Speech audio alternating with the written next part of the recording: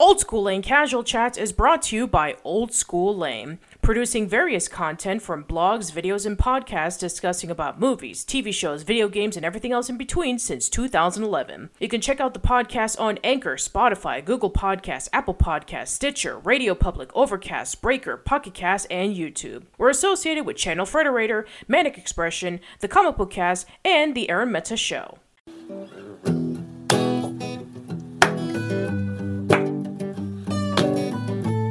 This is him stamping the books.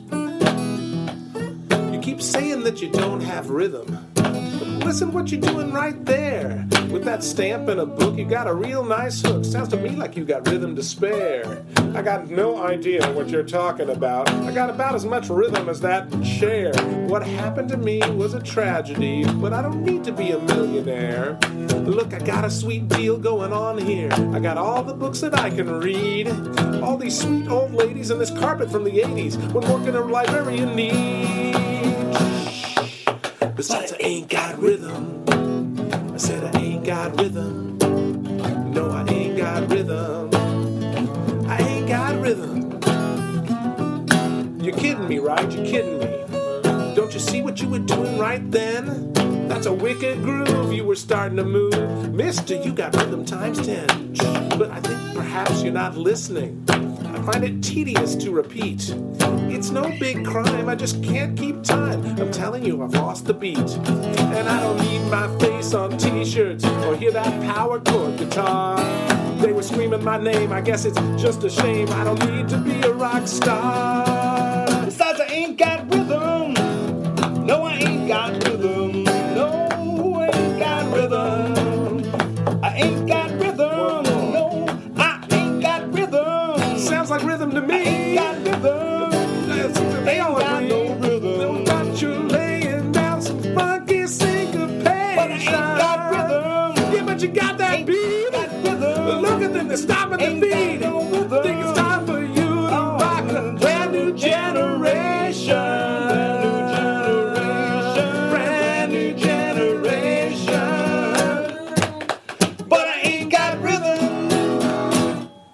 Hello, everyone. Welcome to a new episode of Casual Chats. I am Patricia, and I'm here with a super special guest. You may know him for his writing, his producing, his composing, or even for his latest book, which is the Encyclopedia of Hell 2. We have Martin Olson. So welcome, Martin.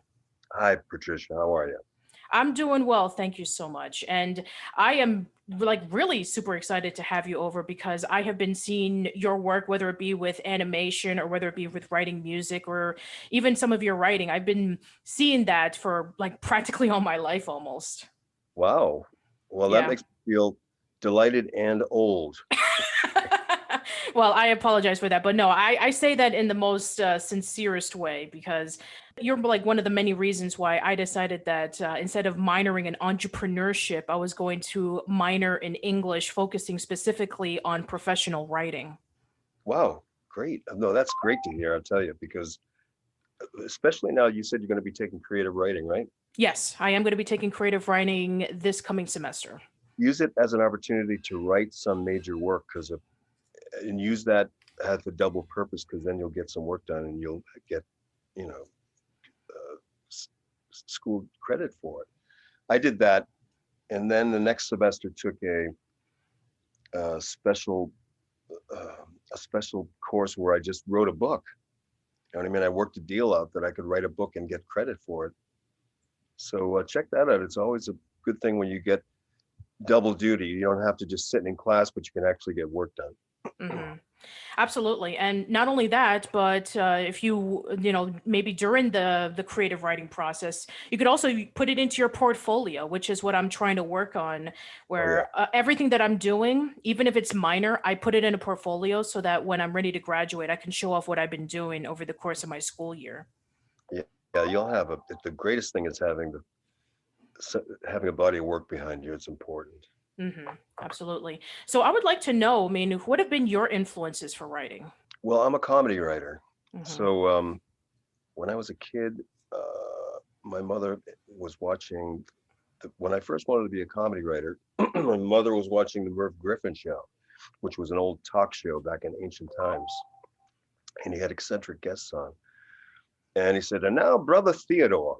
And suddenly the lights went black on this talk show. And this a spotlight, a stark spotlight hit the stage. And this, I don't know, 60-year-old German guy in a black turtleneck, black pants, came out with a shock of white hair and a crazy looking guy. And he started ranting and raving in a German accent about how we're all going to die and how life was meaningless. And every line that he said was like a precision joke, like a Stephen Wright type joke. And it was the funniest shit I had ever heard. And I was, what, 10 or 12 or something. And at that moment I said, so you can do comedy, you can do writing like this? Because I was always writing little stories on my typewriter, but that opened my mind to how you could kind of screw around with people's minds and have fun by expanding the definition of what comedy is, you know? Yeah, especially since comedy is very diverse. I mean, and also it can be a bit subjective. You know, some people might find things some funny than others, but yeah, I think that with the type of comedy, even if it's like very niche, if you can be able to understand the fundamentals of it, you can make anything funny. Well, what happened is exactly, and it certainly is subjective, but the main thing that happened was, as a result of that, when I was very young, was that I ended up writing weird comedy.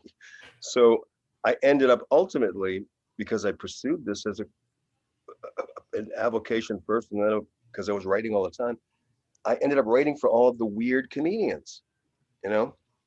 And so I ended up working on their TV shows or HBO specials or movies. And so I got known for unusual type of comedy, you know? So, you know, I was very lucky. And plus I did music. And so that kind of turned into a mainstay because I was a songwriter since I was 12, you know what I mean? Just writing horrible songs, but learning since I was that young. And then when I ended up writing television shows or movies, I would always pitch songs. And the first time I broke through and was able to do it, that just unleashed the, you know, I was able to then pitch other ones because I said, look, I sold this song here. So I ended up writing, like, you know, almost 400 songs for Disney and other companies for TV. So I was really lucky that I ended up having the right skills for a career that pays off, you know? Absolutely. Now, you were just saying earlier about like pitches. Now, about a year ago, I had Daryl Vickers on the show, and he was talking to me about like pitching various ideas for episodes of TV shows. And depending on what the show is, sometimes they allow creative freedom, and other times they are really mandated to like follow a specific structure and how, you know, what kind of risks that they can take in terms of what they can write about and who can they write about and what morals to teach or what style to put it in. So what would you say were some of your you know, like fonding achieving moments in the pitching room, and what would you say were some of the most frustrating? Well, it depends on what type of pitching you mean. Do you mean pitching a TV show from scratch or pitching episodes while you're on staff? Any pitching, to be quite honest, because I know that when you're like pitching an idea for a show or for an episode or even for a song, if you want to add a song into like a movie or a TV show, that could also I know that it's a bit different, but I do know that the I would say like the foundation of it is more or less the same. Pitching is an ever-changing thing, but I do have a talk that I gave because I do teaching. I told you over in for the Rocaberti writing seminar in Europe. Hmm. So I'll send the link to that if you want to post that with it. It's a talk on pitching, contemporary pitching now, because it's constantly changing, especially over the pandemic and everything like that. Right. Now it's all obviously done through Zoom, and the terrain has changed quite a bit because diversity is the number one issue. It's the number one box to be ticked off. So let me try to answer your question with what's going on now, which isn't all that useful really because it's going to be changing again, but also just in general. In general, you should go in with a partner. Also team up with, if you're an older person, team up with a younger person for sure. And also be aware of gender and race and have a representation in your group of say 3 people. So with that said, and that's probably the greatest thing that's been happening with television or movies now because of a recognition of that as a need to, you know what I mean? Because before, if you were of a minority gender or race, it was very difficult to sell stuff, Hmm. you know? So this is an important change for sure. So it just has to swing back so it isn't all about that. Has to Right. swing back so we're back to being able to pitch stories that aren't necessarily morally correct or are extremely crazy and aren't for the mainstream necessarily, because crazy stuff is what really has to is what it becomes super successful. It just has to take off and find an audience rather than matching an audience that already exists. Yeah. So And I also think that another ideology that I've been learning over the past few years is that sometimes the audience doesn't know what they want until they're given something and then they want it. well, you just keyed into the number one thing about pitching I was about to say. You're psychic. Wow. I just like guessed. Well, here's why that's the most important thing. When you're pitching something to, let's say it's TV executives, right? It's the same with film. You have to switch places with the person you're pitching to. You have to realize that this is a personal dynamic that you're in. It's kind of a game whereby you have to switch places and say, now what would be the most useful thing for me to hear if I was him or her? And the bottom line is that whoever you pitch to has to pitch it to their boss. So it has to be very succinct and visual and like have be able to be conveyed to someone else based on what you pitched. So that's the first thing to keep in mind, because the person you're pitching to also has a job and doesn't want to get fired. So they need to have something from you that has tangible. And so here's what I do. First of all, I always pitch something weird. So my percentage of sales is low. But when I do get a sale or an option, it's fun because it's different.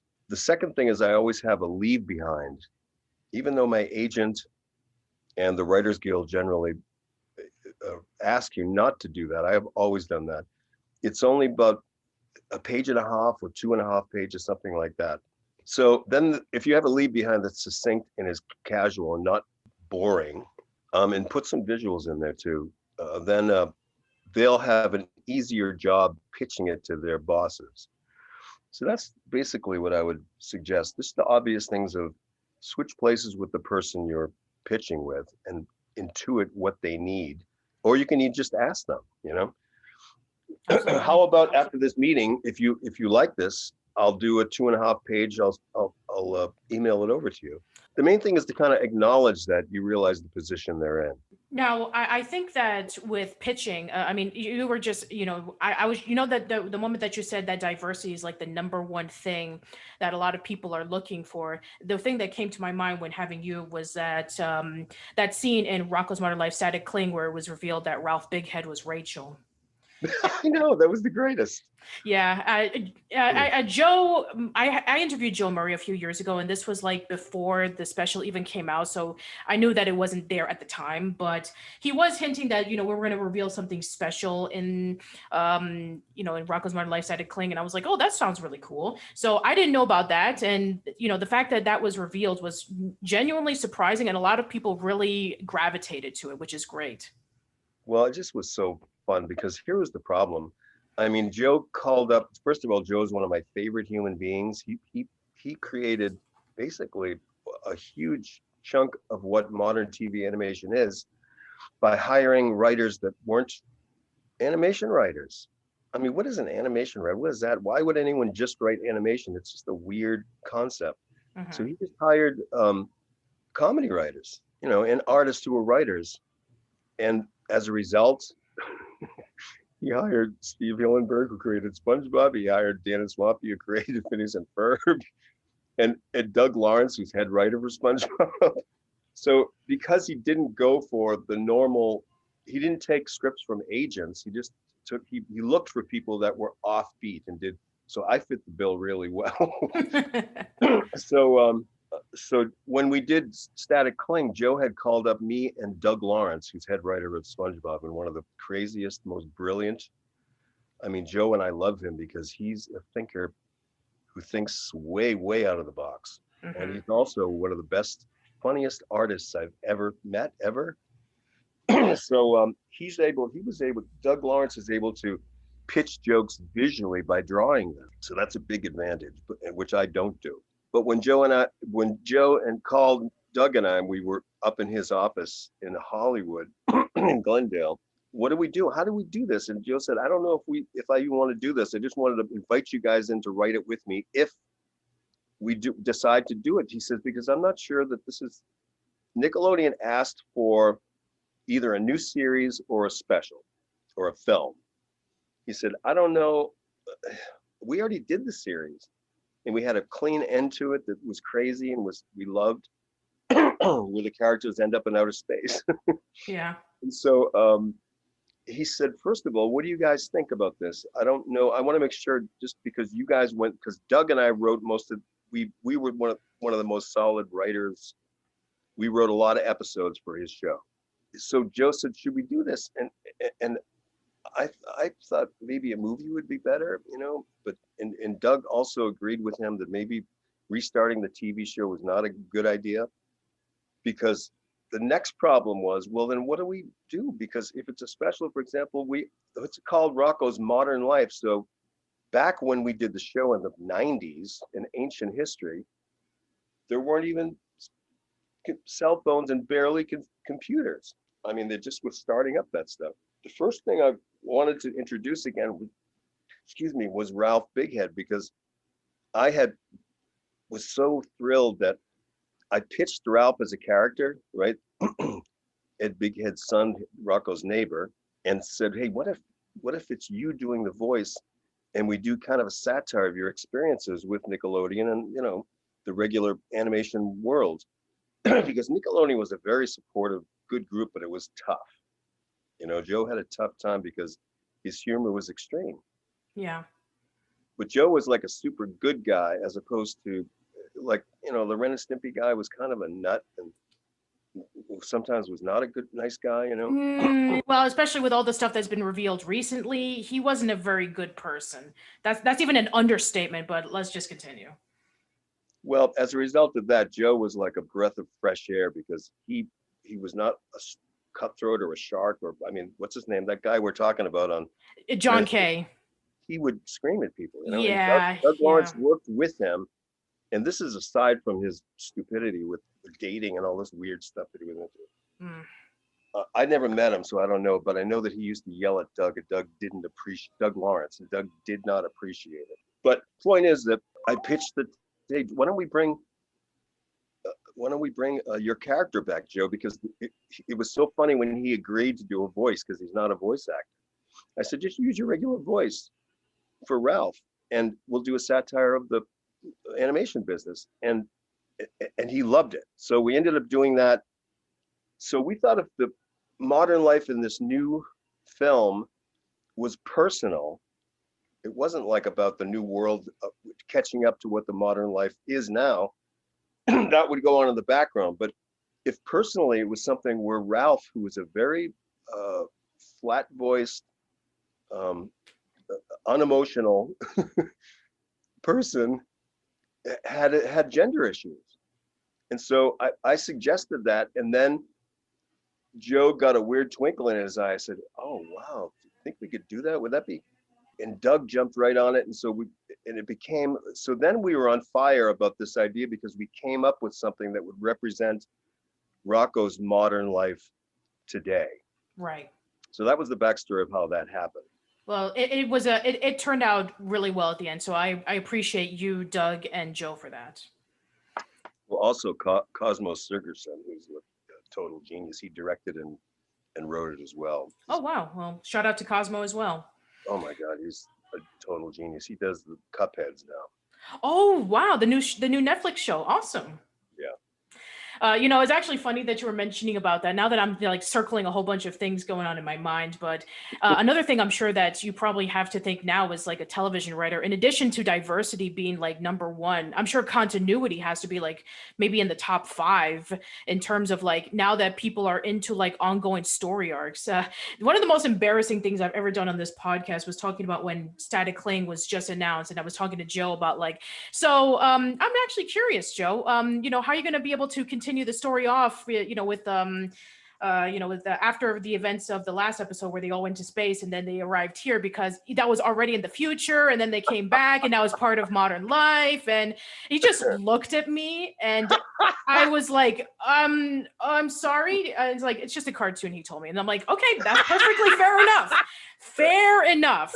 It's like, I guess continuity was not like in his mind when he was coming up with that story. And I'm like, okay, that's fair. Because I know that some people, they want to have self-contained stories and stuff like that. And I'm like, sure, let's have it where, the events took place in modern times and then it went over to like our time as opposed to like way in the future. And then it's like further in the future. So it's like, you know what, you're the creator. I'm just a geek.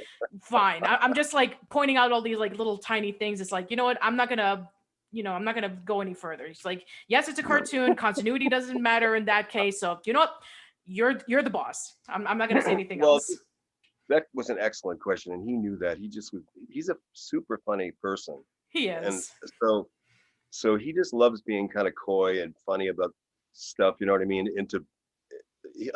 He's just a wonderful guy. So we had so much fun writing the story for the film, because it was like a weird thing. And Joe's premise was, should we do this? Do we need to do this?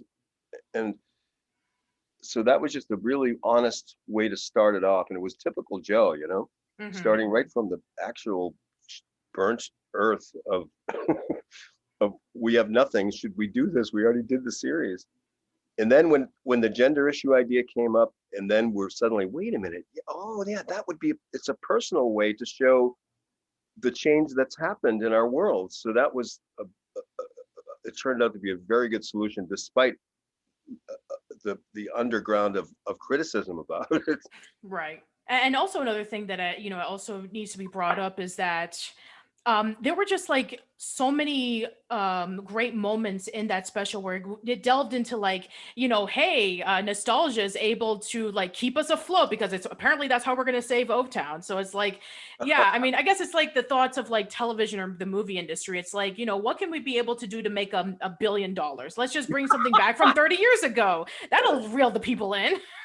Well, that is the essence of Joe's satire. And so what you just said is exactly at the core of that whole thing. He's making fun of the whole idea of doing a reboot.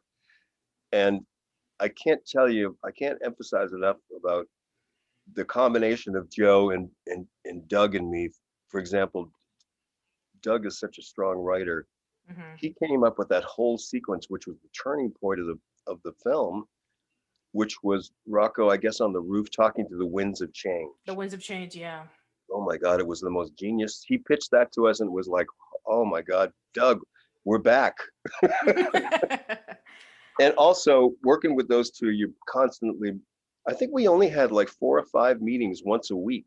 And then we would each go back and, write a memo or write a summary of what the meeting happened or just catch up with the story and then send it to all 3 of us. And so I think it only took like 5 meetings of probably 2 hours each to get the thing done, because we did have to make sure the final thing was correct, because Joe has a final rewrite on everything, of course. Of course. But it just had to be a delicate matter because of the gender issue, Absolutely. It had to be done correctly. So. Yeah, but nowadays we're seeing a lot more representation, which is fantastic because it's absolutely deserved. And I think that, it really like skyrocketed when it was up on Netflix, because a lot of people who were at the age when Rocko's Modern Life first came out were able to watch it. And I think it was like trending at when it first came out on Netflix, because everybody just like really gravitated to it. And it was like, to like a return to form and all that kind of kind of stuff. And I'm sure that, knowing Joe from the interview, that he seems to be the type of guy that once he is done with something, he just wants to move on to the next project. I've been Yeah, seeing a that's lot right. of, people who are like that, in which like they don't stick to like one specific thing. It's like, once I'm done here, up to the next project. The last time that I spoke to him was when he was working on the La Luna Oh yeah, that's so PBS great. program. Yeah, Yeah, that's this so was great. like when it was brand new, but now it's like been in like what, 3 seasons, and I think it was like nominated for like an Emmy or something. Yes, and he's worked with Cosmo on that too, so they're a super, super good team. Anyway, I'm so glad you got a chance to meet Joe. This was over the phone. It was on Skype, and it was like, Cool. geez, like over 3 years ago. And it's like, I would actually message him like almost 7 years ago, and I would like do it on and off. And then then he messaged me saying, "You're persistent, aren't you?" And then I was like, yeah, if you're like too busy, then, I don't want to bother. I'm sorry. But he's like, when I was messaging you, it was like during a time in which I was like being bombarded with like a whole bunch of interviews for things. But, now that I'm more free, then that's fine. And he was talking to me in his office, and he was surrounded by all of these like figurines in the background. And he had an Oswald the Lucky Rabbit mug that he was Oh drinking yeah, from. yeah. Yeah, so yeah, he took some of his time to talk to me. That's always very appreciative. Well, I'm so glad you got that experience because he's one of the core guys in modern animation for sure. I mean, without him, we wouldn't have all that other stuff. We wouldn't have Absolutely. SpongeBob. We wouldn't have Phineas and Ferb. Well, speaking of Phineas and Ferb, that's another show that I really do enjoy. Even though that I was like in college when it came out, but Yeah, everybody, like all the younger people that I knew, just absolutely love the show. And they yeah. talk about like all the songs that were featured there, and Dr. Doofenshmirtz and all those characters. So yeah. And then when my cousin was like like it was around 10 or 11, that's when he got into Adventure Time. So like this was like a huge new wave of animated stuff that was Yeah, coming out around my 20s. And then when I started looking back on them, I was like, man, I wish this stuff came out when I was a kid. well, the tenor of those shows that you mentioned were for young and old. Hmm. So that was a little bit of a difference. With Nickelodeon, uh, one of the Nickelodeon heads was a very smart woman named Jerry Laybourne, instituted something called Kid Power. And that was where, all right, I don't think kids, she's saying, I don't think kids want to watch adults. They want to watch kids. And all of us writers are thinking, what are you talking about, Jerry? It doesn't matter if they're kids or adults. It's just the stories. I mean, people watch Superman or I mean, kids love watching adults. It doesn't matter.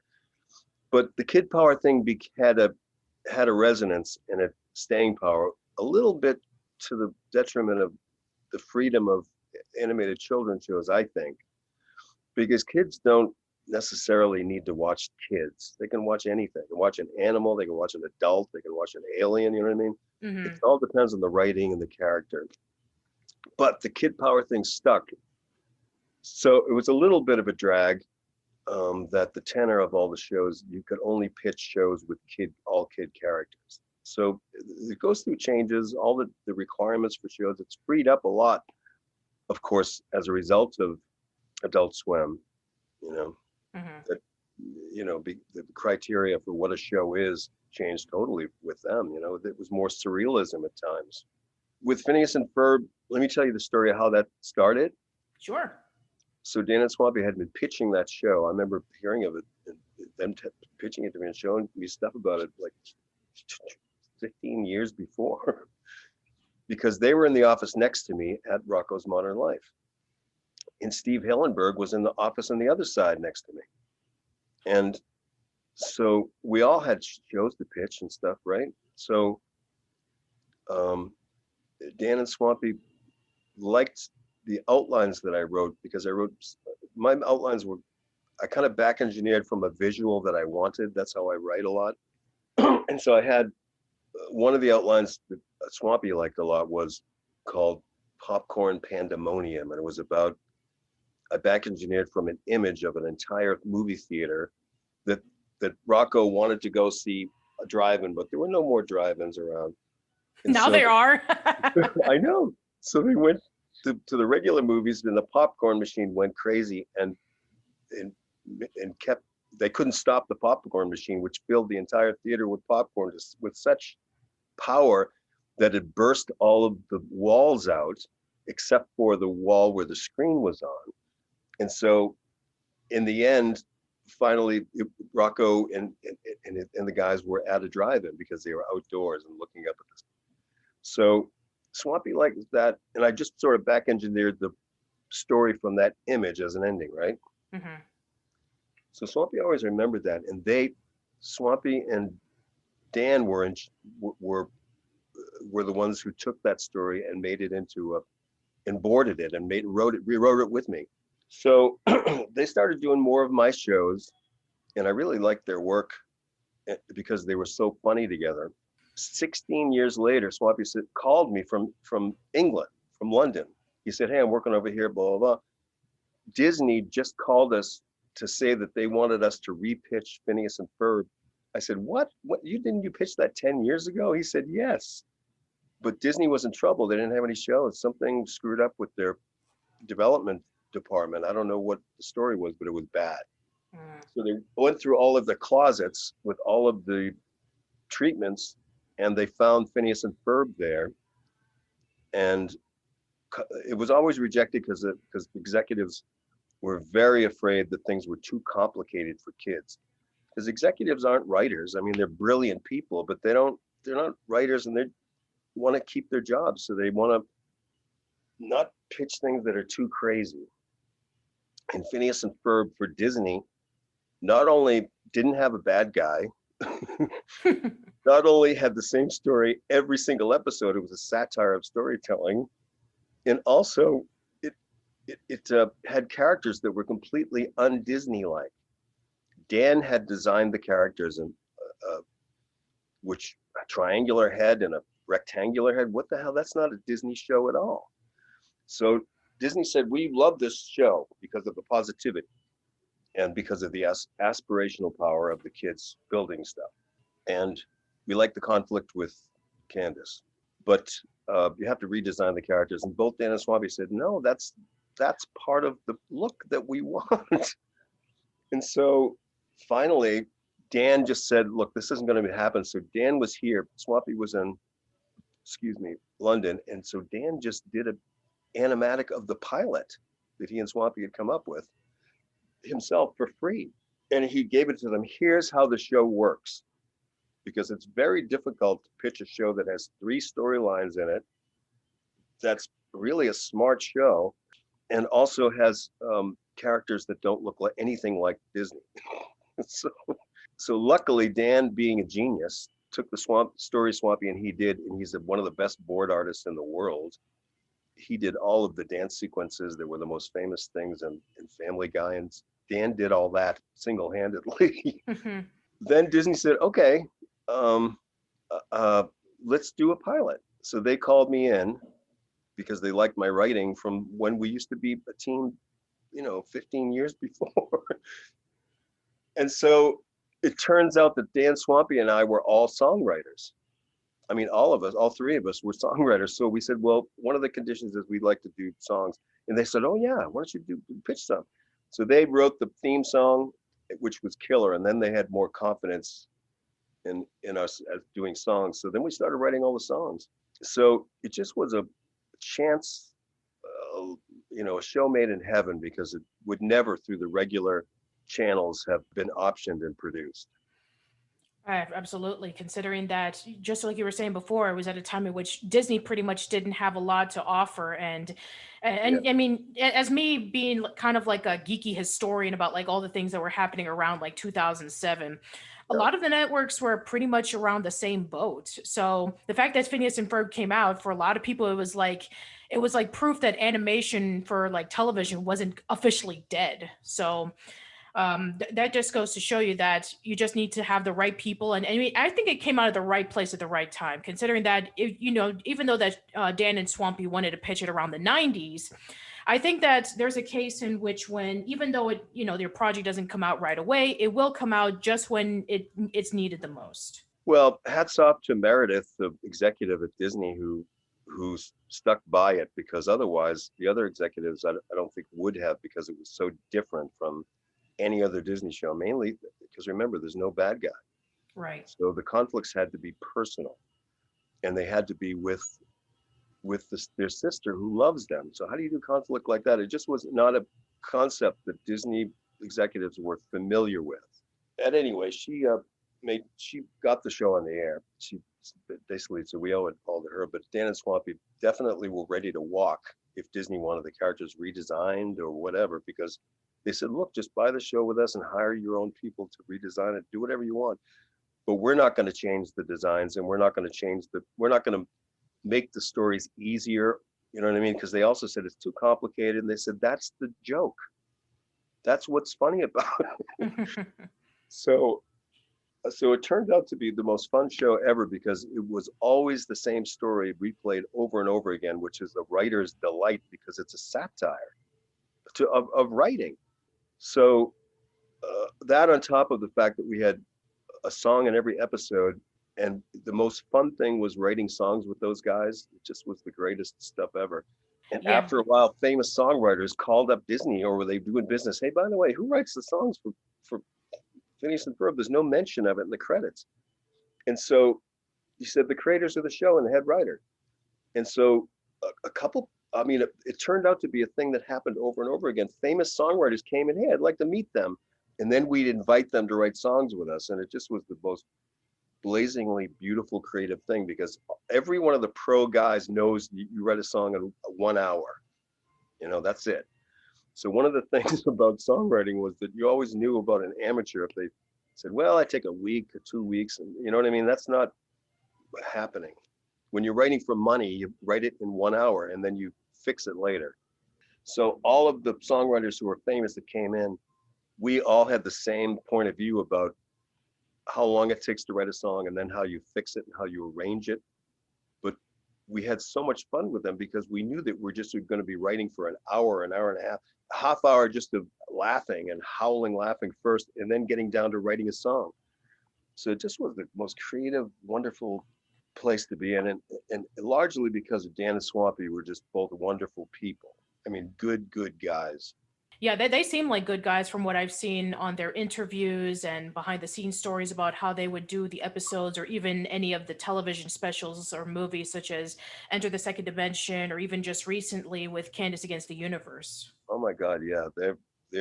I just was so happy that the three of us ended up working together, and that it was a success, because it was a risk. You know what I mean? There was no Disney shows like that at all. And also, we knew we were going to be having fun, but it's a chance operation of whether the audience is going to connect with it. Well, it's just like we mentioned earlier. It's that sometimes the audience doesn't know what they want until it's given to them, and then they'll demand it. Yeah, it's funny. Phineas and Ferb became the thing that in pitch meetings, executives said, we want another Phineas and Ferb to all the writers. Well, there you go. Oh, you mean you want characters that a complicated show that keep repeating the exact same story over and over again? In other words, that was absurd, because you can't duplicate Phineas and Ferb. Yeah. I mean, not even Dan and Swampy try to replicate Phineas and Ferb, even though that they did Milo's Murphy Law, and they're doing another show about a girl and her hamster who are going to be superheroes, but it's not the same show as Phineas and Ferb. Yeah, Hamster and Gretel. I mean, that's Dan's new show. Yeah. And Swampy had Pete the Cat, and Swampy was doing all kinds of other shows as well. I mean, they're both hyper creative. Mm-hmm. And Dan and I wrote 2 songs for Hansel and Gretel so far. We did it over Zoom, Wow. And also my daughter Olivia works with both of them. So they're old family with us. I mean, Swampy and Dan used to, when Olivia and my son Casey were babies, I would bring them into Nickelodeon, and we would have baby carriage races down the long hallway. I remember Dan and Swampy being involved in that. It was pretty funny. That's awesome, actually. Have like big races while everybody's trying to draw. Yeah. Oh no, everybody came out of the offices, because we were all hard workers. I mean, the first time I met Dan, get this, I didn't know how to. I'm not a cartoon. I don't know how to write cartoons and stuff. I don't know how to write for kids. I just want to write for myself. So Joe applauded that. He says, no, just write what you do. That's why the show was successful and why he got all the best people. And so I'm there late at night. I'm working till 9 o'clock because I told you I didn't know what I was doing. And I'm trying to figure out how to do stories for this show. And everybody else went home. And then I kept hearing somebody in one of the offices near me, like one of the side, I don't know what it was, some kind of a artist room that I didn't even know what it was. And finally, I heard the noise again of this clicking and shit. And so I went over and I opened the door and it was Dan Povenmire at 9 o'clock at night. He and I were the only ones there still working. And he was just experimenting with walk cycles for Heifer. Mm-hmm. I said, holy shit. So you're like me. He says, yeah, I want to make sure I get this right because so much is conveyed about the character by the way they walk. I mean, that's what a genius he is. Wow. And so he and I instantly became friends because we were both hard workers, you know. I mean, Dan has a much more solid brain than I have. I get overwhelmed sometimes, but we became friends instantly as a result of that. Yeah, I can kind of relate to being overwhelmed with a lot of things in my mind, especially if I don't have it like written down on a piece of paper or on my laptop. It's just that we have so much ideas that we want to do that is like from completely different projects, but we don't even know where to start because there's no foundation. It's just ideas flying into your head. And then it's like, where do we start with writing this? But then when you try to sit down and write it, it's like, not only is there not enough to write about, or maybe there's too much to write about in which it gets overwhelming, but then sometimes it even dissipates and goes away.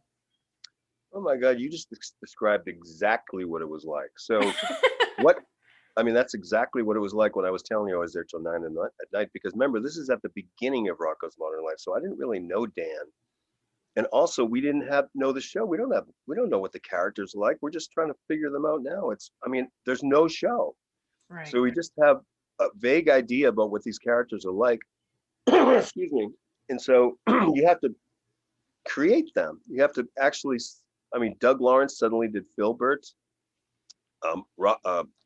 Rocko's voice came in. I mean, that whole thing with Joe and the voices was because he worked with people before.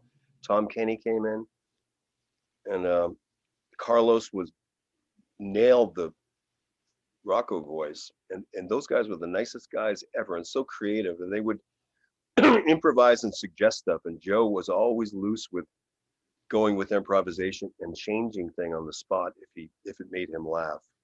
So we just were lucky. The whole thing was a lot of luck.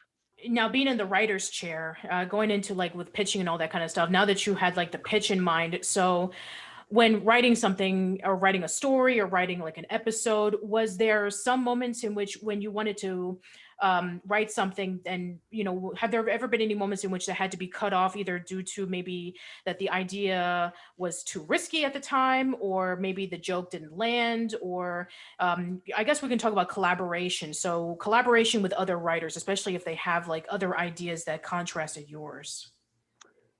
Well, that's what it's all about. TV is a collaborative medium for sure. It's different than film.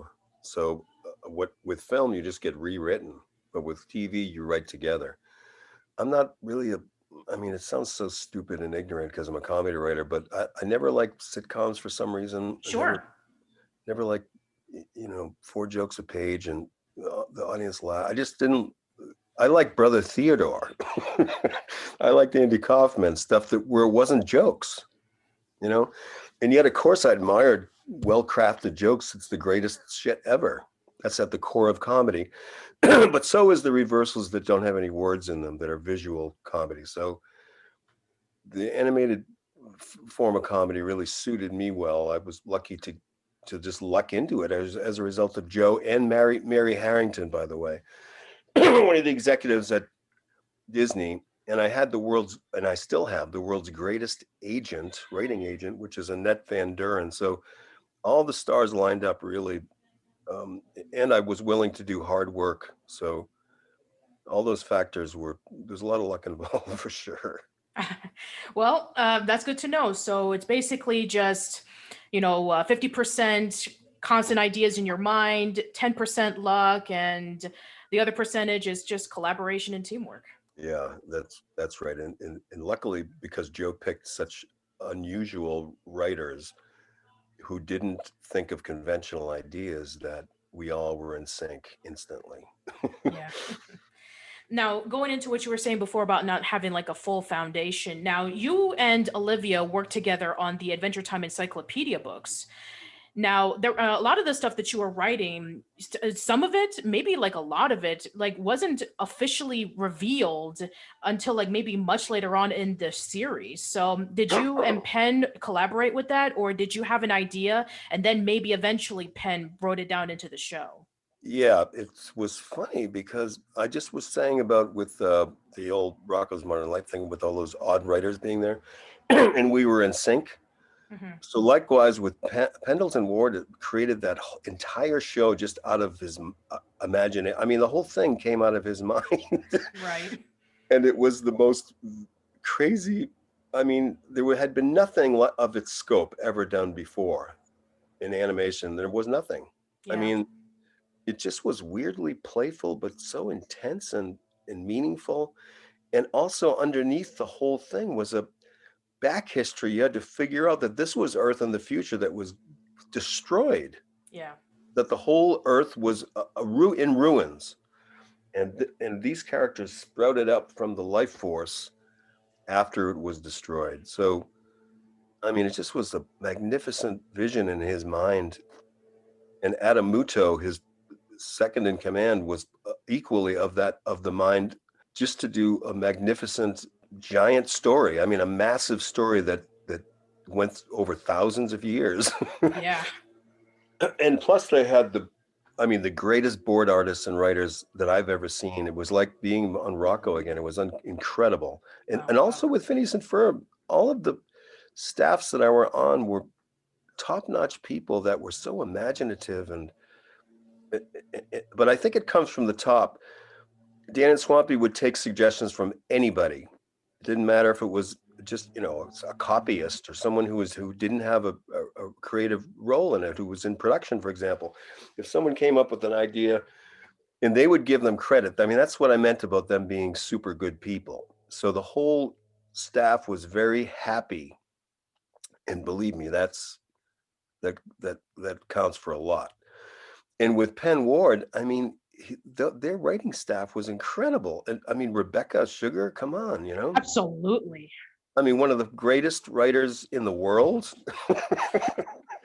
Did you ever see her animated her cartoon things with where you're reading about the two brothers and one of these comic strips that she did, and you're sobbing by the end of it? Do you know Oh what my this? goodness. She's like, I mean, she was like a mad, and then her songs. Yes, absolutely. Oh my goodness. I got now I just want to say this. Her music, whenever that it was featured on either Adventure Time or Steven Universe, but all the stuff that she wrote from Adventure Time, like I'm Just Your Problem, Everything Stays. Oh my goodness. It's incredible. It's like Lennon McCartney is that level of writing. It was just the she's just a soulful person. Yeah, and then when you listen to the Fry song for the first time, it's like, why is she singing a song about French fries? What's the big deal? And then when you like listen to it even further, it's like, oh, it's not about French fries. Oh, That was the genius of their writing staff, because that was a bit like, even though Phineas and Ferb was a totally different animal, yeah, that particular thing in Adventure Time, the Fries subplot with Marceline and her dad, it's a satire of all of the reasonable things that you'd see on sitcom where there's a breach.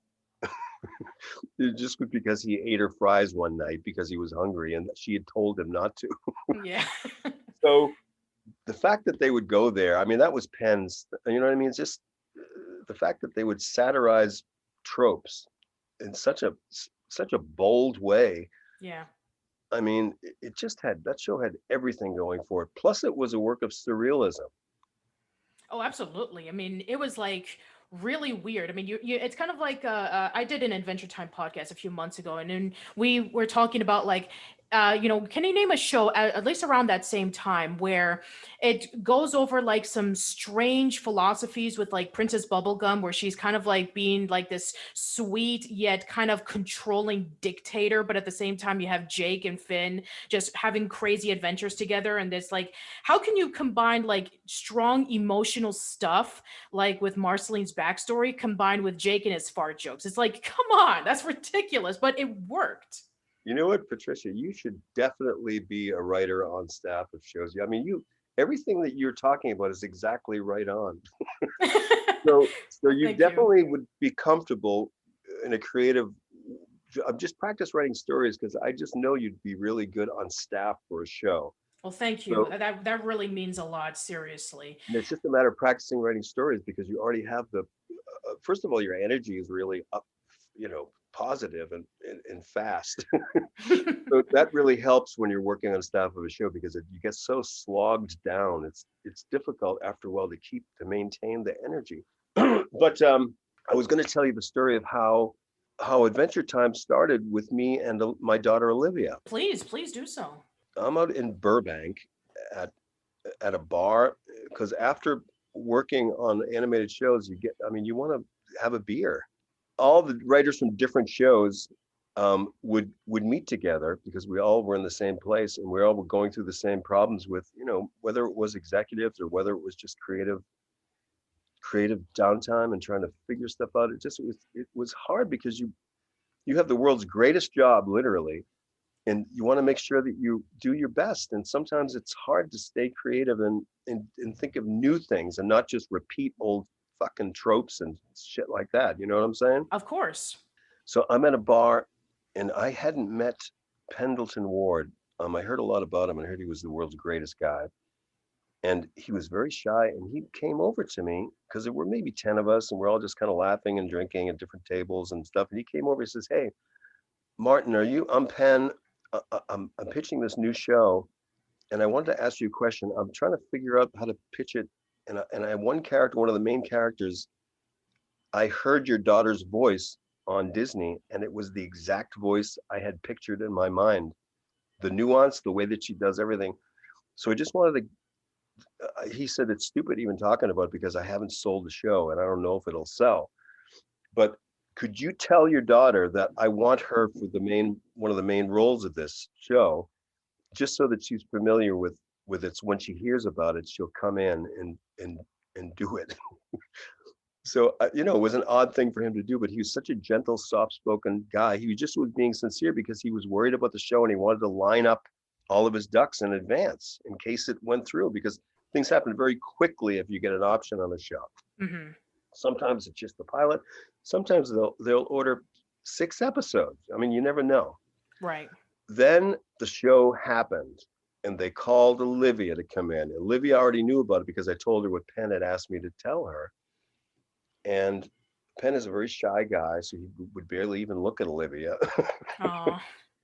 And he's the sweetest person in the world, and also obviously one of the greatest creative geniuses of our age. Hmm.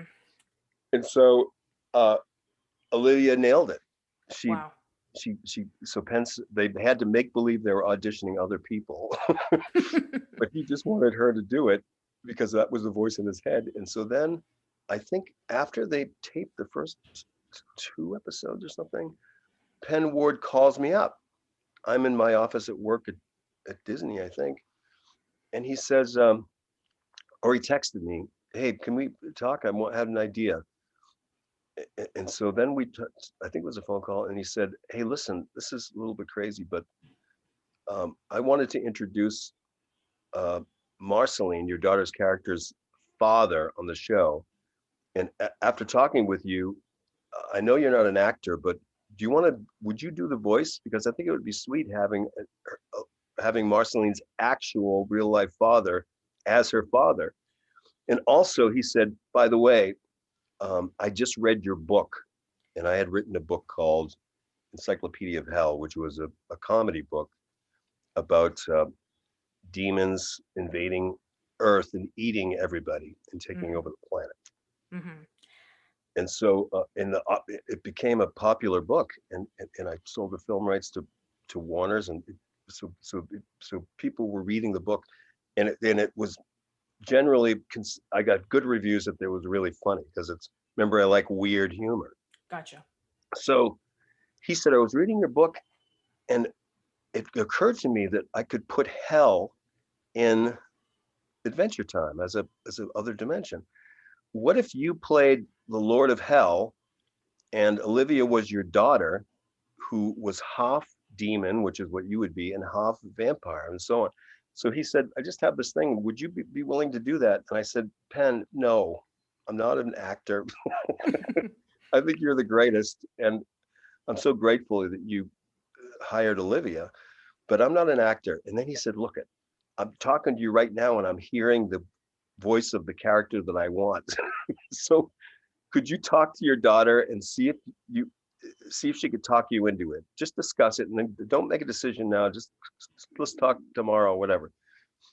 So I talked to Olivia, and she said, Dad, that would be fun. You play my dad, because you wrote a book about hell in the first verse, as first point of view of the devil. And so why not do it? So I said, okay, but I was real nervous because I'm not an actor, right? Right. No desire at all, whatsoever, to be in front of the camera. And she said, you're not going to be, it's just your voice. So it went well. Penn said, okay, he gave me the thumbs up. And suddenly I'm an actor in the series playing my daughter's father. And the main goal of the two characters is to kill each other. So it suited my sense of humor a lot. And Olivia, by the way, is one of the funniest people ever. So she has a twisted sense of humor. Well, I mean, you taught her well. And my son is like the brains of the family. And he and I are writing a book together now as well. Oh, that's great. Fantastic. That's how it happened. It was because Penn had heard her voice, and that sort of engendered a lot of ideas for him of there's the voice of the character, and now I know what the character is like. And oh, wait a minute, her father could play her actual father. Well, I think it turned out great. I'm sure that Joe was probably feeling something similar. It's like, me play Ralph Bighead. I'm not an actor. I'm an artist. I'm a creator of the show. But it worked out for him, and same thing worked out for you. I mean, it's kind of serendipitous. It's like you wrote a book about the perspective of hell, and it's like, what better to be the Lord of the show's equivalent of it than yourself? It's weird. You're absolutely right. And also, I didn't even think of that, because Joe's told me no too. I mean, I had to fucking lobby for. I said, Joe, it'd be so much fun if you could do this. Plus, I want to have Ralph, the big head's son, be talk like you, except that I want to have him scream. So we'll have fun, because Joe is the most soft-spoken, gentle soul in the world, and so to have him scream and yell a couple times. How many takes did it had for him to yell out, never, never, never, never? Patricia, we were howling. We were howling. It was the funniest stuff ever. And I mean, hats off to Joe for doing that, because he was playing against himself, just as a joke. Right. So it's really funny to hear your analysis about the same thing with me, because Joe said that. He said, I'm not an actor, forget it. Yeah. And the same thing that I had said. So I didn't even think about that. That's interesting.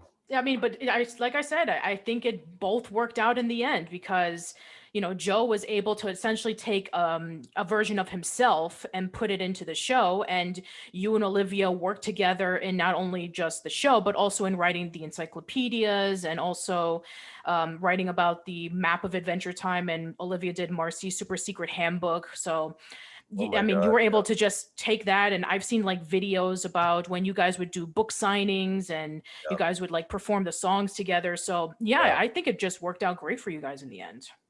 How lucky, Patricia. I mean, what the heck? It's just now that I've told you the story of how that came about, and how Phineas and Ferb came about, and how Rocco's mother. I mean, you could see how much luck is involved.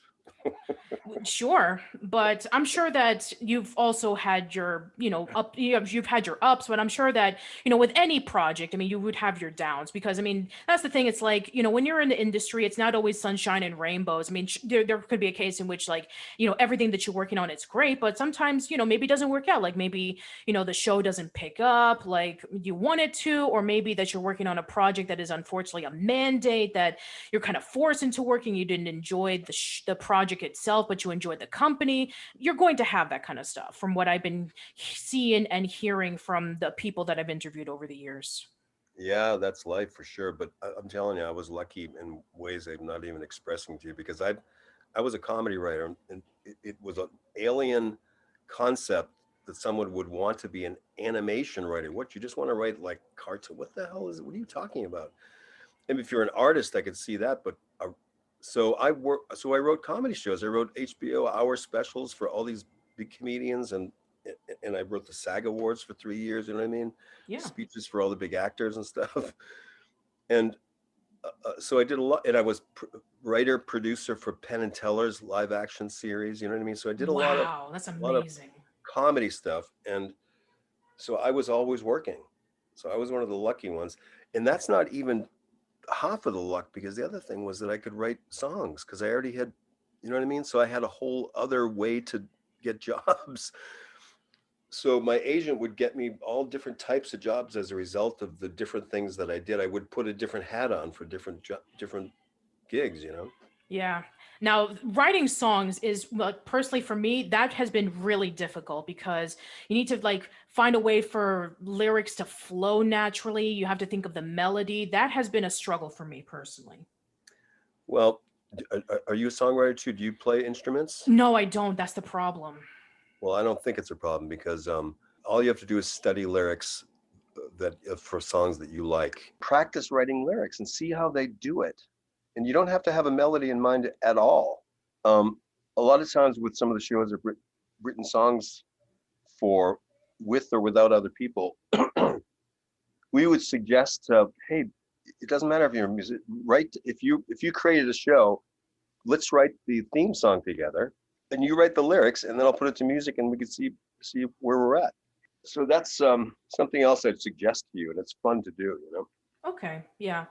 I know that when looking at lyrics, everybody has their own distinct style, whether it be alliteration, whether it be rhyming, whether it be storytelling. So I think that I will definitely look into all of those and figure out, like, okay, if I want to write a song about, something that's going on with me personally, or a song about what's going on outside of what I know about them, yeah, I'll definitely take a look into that. Yeah, I would recommend that to you and all of your listeners, because it's just another tool in your bag of tricks when you go out for jobs. Because if you get a staff job, or if you're lucky enough to collaborate with someone who works on a show, then you have another thing you can pitch. Mm-hmm. Hey, why don't we do a song? I have some ideas for lyrics. I'll send them over to you tomorrow. And you have nothing. You just say that.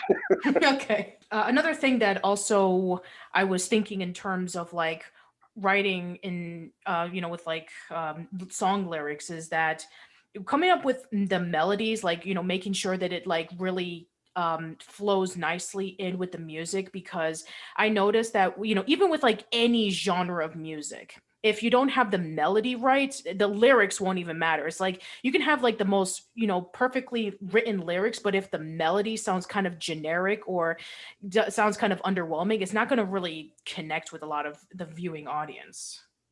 Well, that really, you don't have to worry about it, because you're going to have other people. You don't play the instruments, so you wouldn't necessarily be writing the melodies. I would leave that to pick people who write songs that you love. Right. And then collaborating with them. Don't worry about that. Just write really good lyrics. Just every single time on any job. This is the same with like I mentioned, Doug Lawrence, Yeah. the head writer of SpongeBob. Mm-hmm. He and I shared the thing that every time we were doing something, we tried to make it the greatest thing ever written. So I found out that a lot of other writers do that. And the ones that don't care about their things being the greatest thing ever written, because it's never going to be the greatest thing, but you try to make it that. So that it's the aspiration and the want to do the great work that's the most important thing.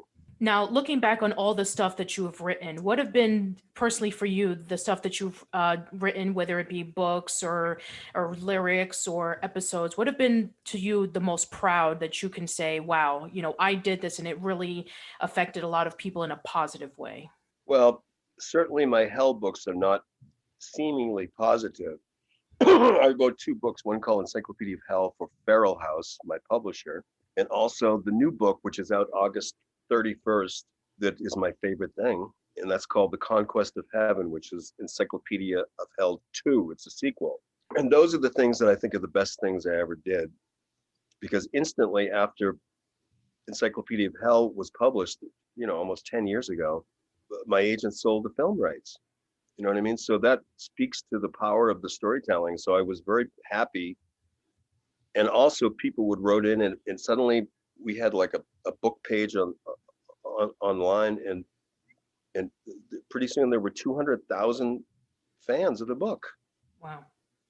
So the new book, The Conquest of Heaven, is where after in the first book, the demons have attacked and eaten Earth and eaten all the humans. Satan realizes that he doesn't know how he was created. He doesn't have a memory that goes back. So he hears from human myths and lores that there's a creator that created everything. And Satan starts thinking about that because he's not exactly someone who is a self-critical person. Evil doesn't exactly second guess themselves. He is determined now to retire and or drop out and go to find out where heaven is and go on a rogue mission to find heaven and find God if he exists and kill him.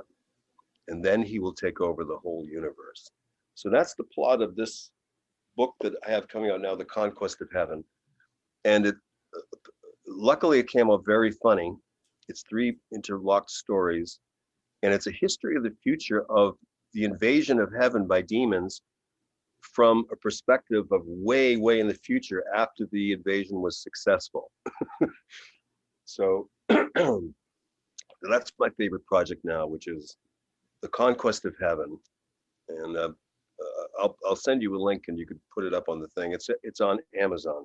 All right, I will definitely do that. And if anybody is interested in reading it, then yeah, you can check out the link in the description below, and you can check out the book when it comes out on August 31st. Great. Thanks so much. Absolutely. So, one final question. Yeah. So, you were saying early, you were talking earlier about like your favorite thing that you ever written. So, all the stuff that you've been doing, not only just writing, but also with teaching as well. What do you want to take out of it when showing people who want to be future writers or future lyricists? What do you want them to learn so that they can be able to be successful in their own right? Well, I think that the biggest lesson for me was not to do what other people are doing and just let your imagination roam free. And in order to do that, the biggest help for me was from one of my favorite writers, this science fiction writer named Robert Sheckley, who I was a huge fan of because he wrote such hilarious, strange stories. He was a comedy writer, but he was a very well-known science fiction writer. And he and I became friends and writing partners. And he taught me, I said, what is at the core of your writing? Because it's so different from everyone else's. He said, it's the credo, which is sympathy with all things. And I said, what do you mean? He said, it's that even the bad guys in your story, might have a toothache. You know what I mean? Their uncle might have died and they'd have to go to the funeral. So everybody's, whether good or bad, even evil people would have moments where they are creative and positive. So in other words, you have sympathy with them, and that makes your work way funnier and way richer and way more real. Well, that is fantastic advice. And I just want to thank you so much for coming on by to the show, Martin, and giving all of your amazing insights to your writing and to your work and everything that you have said in this show. So thank you. Well, you're so welcome. And I'll send that right back to you, Patricia, because the way that you summed up a lot of the conflicts or the ways that some of these shows I worked on, what they were going through was exactly the way you analyzed it. So hats off to you. It really fun talking with you. Absolutely. So yeah, for those who are interested in checking out your work, or for those who want to know more about you, please plug and promote your stuff. Great. Well, the main thing is just the website has all the stuff on it, which is Martin-Olson, OLSON.com. So you can get all the stuff there. Plus, you can just look up on IMDb or on the wiki page for Martin Olson. So Thanks a million. This is fun. Let's do it again sometime. Oh, absolutely. Yes. But yeah, as for myself, you can check me out on facebook.com/oldschoollane or youtube.com/oldschoollane. I'm on Twitter at Patty_B_Miranda. I have many podcast feeds. You can check me out on Anchor, Spotify, Google Podcasts, Apple Podcasts, Stitcher, Radio Public, many places. New episodes of my podcast will go there first, and then it'll go up in a few days on YouTube. So thank you so much for listening, everyone. Let us know in the comments below about some of your favorite works that Martin has been a part of, whether it be with his animation, whether it be with his music or his books, whichever. So please let us know. And we hope to see you around soon, and take care. The Father, Son, and the Holy Ghost came to me in a dream. I mean, I don't want to boast.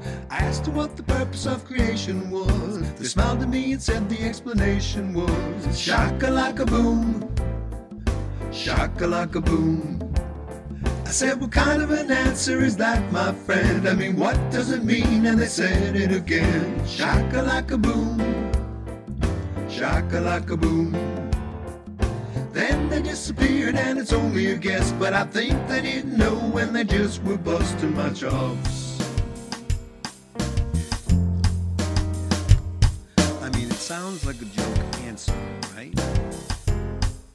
Believe it or not, the next night they reappeared, but this time it looked like they were trying not to laugh. I said, do you get out making fun of mortal men? And they got all serious and said it again. Shaka-laka-boom, shaka-laka-boom.